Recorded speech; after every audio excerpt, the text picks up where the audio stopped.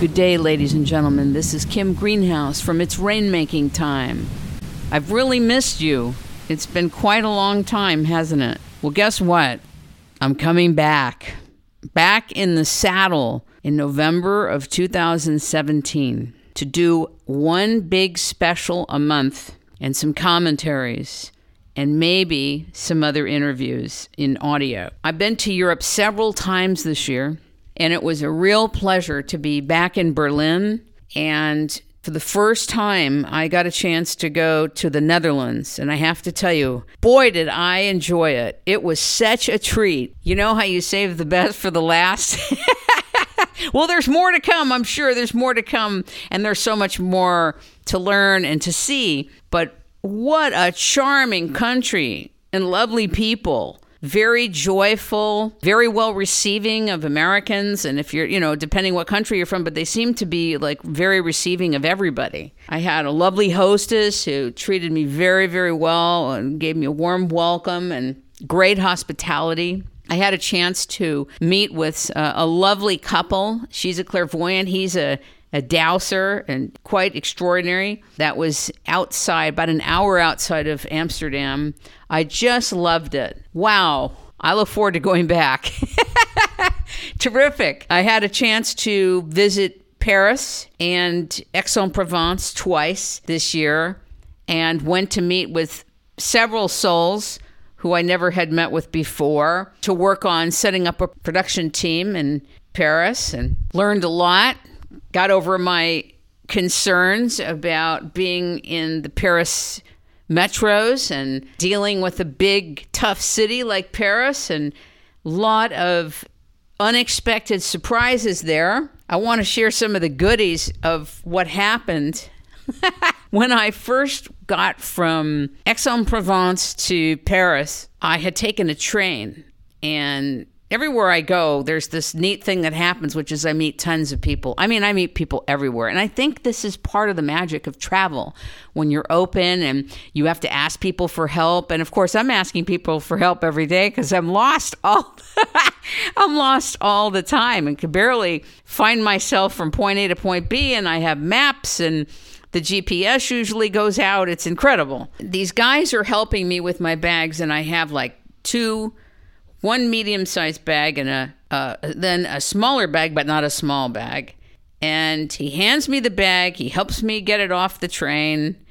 And I'm dragging the thing. I'm pulling it on the wheels and everything. And all of a sudden, I'm dragging the whole bag. The bag is just being dragged on the ground. So I apparently it's getting heavier and heavier, and I'm not looking at it. It's like behind me. And this guy, he must have been British. He goes, ma'am, you're losing your wheels. Your wheels are coming off. It's a good thing I wasn't flying a plane. So I look down, the wheels are like, one set of wheels is like, it's so chopped. It's so gone. And it's not a good thing to be in Paris with like not enough wheels. Not a good thing. So several people start gathering around and helping me. When I tell you I have a bag, this thing is so heavy that I could be in like one of the weightlifting championships with this thing. Anyway, I finally get it into a cab, and the cab takes me and drops me in the middle of a construction zone. I kid you not. In the middle of a construction zone with these bags. And now I have now 3 bags. 2 bags, actually. 3 bags I have now. In the middle of a construction zone, and I'm supposed to find the building where I'm renting an Airbnb. I finally get in the building, right in the construction zone. They don't tell me that. I get up to the floor, and unbeknownst to me, I'm now sleeping in the woman's bedroom who owns the place, and she's got like 4 other people there. Very funny woman, a psychologist. Very funny, great personality. But nobody tells you, hey, there's going to be 4 people here, so that you don't know. So anyway, forget locks on the doors. Forget all that if you're from LA or New York. There's like no hope for you. I meet a bunch of new people. And then my big psychological thing was I've got to get over using the metro. I've got to get over the fear of being in Paris and using the metro. And I do. I get a lot of help. I get lost everywhere, like being in a matrix. So a couple of things in Paris don't move as quickly as I would like. Nothing shocking here. But I'm going to come back. So this one lovely man that I meet in production says, I will hold your bag. Don't worry. I will hold your bag. So I literally give this guy the biggest bag I think I've ever seen in my life. Now, I don't know him. And of course, I don't put a lock on it because I forget to do that too. I totally trust him. And I go off, and all of the transportation avenues to get from point A to point B are on strike. So the strike hits the following morning. Well, I'm out of there at 7 o'clock in the morning. I'm at the train station because I'm getting the heck out of Paris, because that would be like leaving me in one place for, who knows, a week, 2 weeks. I get out of there and I go to Amsterdam. And then I can't even pronounce it. And if I pronounce it, I'm going to embarrass myself. But Eckhuizen, I don't know. I think I'll take a clip from the interview I did with this lovely couple and put it in there, but I'm pronouncing it completely wrong. Something I did all throughout Holland. So I go up there, and I think I'm just there. I just say, I'll just go for 3 or 4 days. Now, I know everybody who goes to Holland, all they want to see, okay, are the museums and get on the boats, the whole bit. I don't see one museum. I don't know from a museum as far as I can tell. I am so confused getting around. I'm lost everywhere. I'm constantly lost. But it's so charming. It's like a pleasure to get lost. When I got there, it was storming. I've never seen such rain pound down so hard. Well, maybe in the Southwest. It was cold and rainy but it was great. I was supposed to leave in 4 days, and my host says, some people have canceled. Would you like to stay on another 2 days? And of course I say yes, because the thought of having to go back to Paris and deal with this matter is not very comfortable. So I say, yes, of course I'll stay on a few more days. I stay on 2 more days. My hostess says to me, or sends me an email, somebody else canceled who was supposed to be here. Would you like to stay on another 2 days? I mean, I told her, I feel like Scheherazade, this is like Scheherazade, I don't know who the storyteller is, but all I know is my 4 days have turned into 8. I'm so glad I had a chance to be there 8 days. And for those of you who haven't had a chance to get to the Netherlands, you really should go. I also went to The Hague. I don't even know if I'm pronouncing that right. And I got a chance to spend time with the Startmail team. And you'll hear about an interview I did with him, a lovely man who has been there since the beginning. So that was great. And then I come back to Paris. I'm just giving you a quick sketch to finish my production meeting. And I get there, and somebody says to me, stay near Gare du Nord, which doesn't sound very good, but I rent an Airbnb, and of course they don't tell you you're going right to a hotel in a terrible area. So I ended up at this hotel in a terrible area. It was frightening, and somehow I made it to the metros and got everywhere I needed to be. But the first morning I was there, a friend and client of mine said, look, why don't you go to this great vegetarian place in Paris? It's over here, da-da-da-da-da. And when you're not taking taxis everywhere, getting from point A to point B is not so simple, but it's also not so simple in a taxi. It's just unbelievably expensive beyond repair. So I get on the metros, I schlep over to the Republic area, and I'm walking, and I'm walking, and I'm walking, and I'm walking, and obviously I was dropped off maybe 8 to 10 minutes before I could get to the right place. And I walk down the street, and I see all these police. So I go up in my half-broken French and half-broken English and a little sign language, I must add. And I say, bonjour, madame et monsieur, where am I? Where are we? And what's happening? And why are you here? And they said, there's going to be a very big demonstration. And I said, is it safe? And they said, well, we don't know. If I were you, you have 8 minutes. I would get down that street and then make a right. I'm thinking, what? And they go, yes, and about 150,000 people will be here. Oh my God. So, I mean, I practically ran, but I walked and fell twice in like potholes or whatever. Got down there, and all of a sudden it's getting louder and louder and louder, and I'm walking right into this demonstration. So I run into this restaurant that looked kind of nice. And I go ahead and I order lunch, and you get a clear view out the window of this demonstration. Make a long story short, I'm there. I finish my lunch. I'm drinking water, and there's a woman sitting across from me, sitting down right at the window alone in like a 4-person chaise lounge. And I had some of my meal that I hadn't touched at all, and I offered her some food, and I said, come on, you should have this because otherwise it's going to go to waste. We ended up talking. Turns out she's a doctor in Paris, spent a lot of time in Israel, and has a very successful practice and is involved in all kinds of interesting ventures. And we end up talking. I end up meeting her friend who works in the Congo as an architect and builder, and also in Paris. Had a great conversation. I end up in their chaise lounge. And we end up talking for a couple hours. Then they leave. I'm sitting there alone. And in walks a cameraman and a sound guy. And they sit down. I have them come sit down with me. We end up talking for an hour. They're in the middle of working out what they have to do for their production shoot of this demonstration. And that was great. It's like this was all set up. I didn't have to construct my meetings. I had some meetings that were set up by the big kahuna above. And then I left and came back to my lovely, lovely hotel space, which, by the way, was very expensive for being in a terrible area and not the greatest accommodation, I must say. So the return to Paris ended up being much more productive than I had imagined. Although I must say that after visiting Amsterdam, I had already been charmed by Amsterdam. I was already... Holland and the Netherlands are like the seductress, and here I was in Paris, like the tough place. And the texture of the place was quite different. That was a bit of a hard shift gears to go from the Netherlands to Paris. Anyway, Paris completed.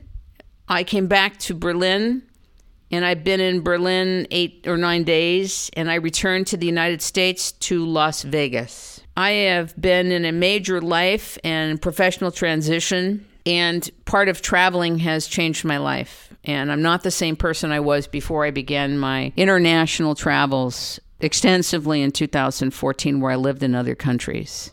And I'll be forever a changed person from traveling. It is one of the best, elixirs in life. One of them. And you're never the same once you've traveled and lived in a place and really spent time with the people. I must say that I meet a lot of wonderful people. I'm very lucky that way, very fortunate. I do want to talk about Las Vegas, and I want to talk to you about how I feel about it, what I think about it. First, I want to extend my condolences, my heartfelt condolences to all the people who lost loved ones and friends in this horrible mass shooting. There's no way to explain it. There's no way to justify it. There's no way to make it right because it's not right.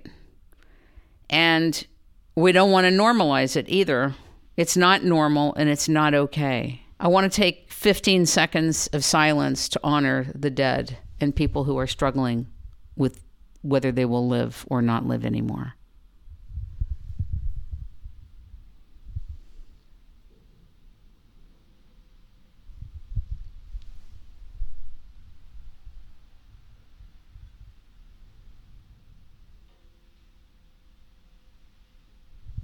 Thank you very much. The greatest contribution when something happens that's violent and terrible is to be in silence. And instead of being in silence, all of us, I'd say most of us, run to judgment, run to construct the story that we've been given about what happened. And I want to introduce something that's very unorthodox to the space of inquiry and investigative pursuits. Very much like there are separate but connected universes of the classified universe of operations, financing, infrastructure, and intelligence. There is also a very different financing, infrastructure, intelligence, and activity in the unclassified world. That's our world, civilian life. And when you go to solve a problem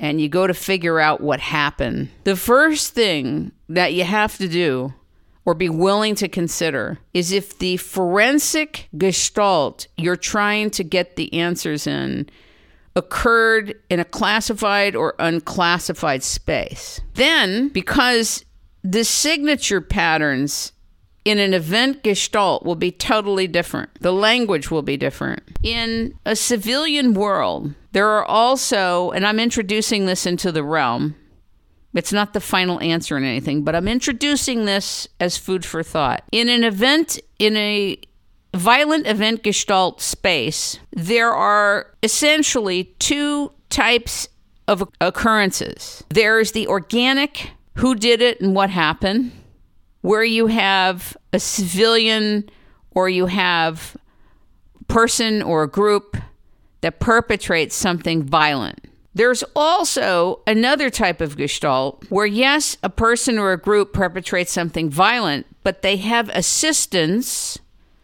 from intelligence agencies, rogue mercenary operations, and some other type of operations that are participating in the violent event gestalt space in which the event we are seeing is happening.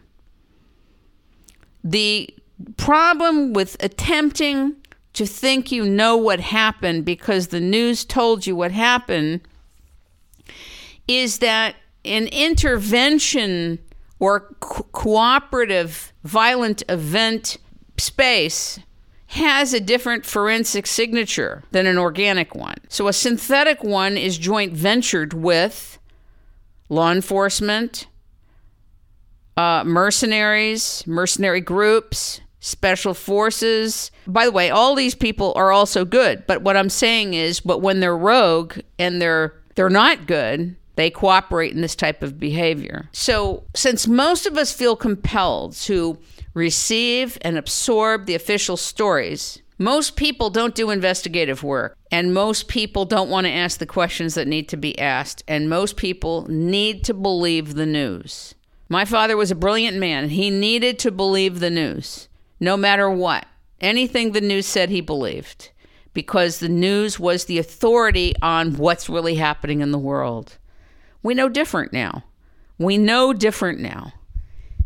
However, what I want to introduce into the space is a willingness to suspend the need to know the truth until more facts are gathered, more information is gathered, more organic information is gathered. You have to be able to identify what the gestalt in the event space, what its forensic signature is. And that's what I want to say about that. And for those of you who don't accept the official story, don't feel bad about it. Just know that what surrounds you for using critical thinking and having a funny feeling about it are people that are like my father. He was a good man.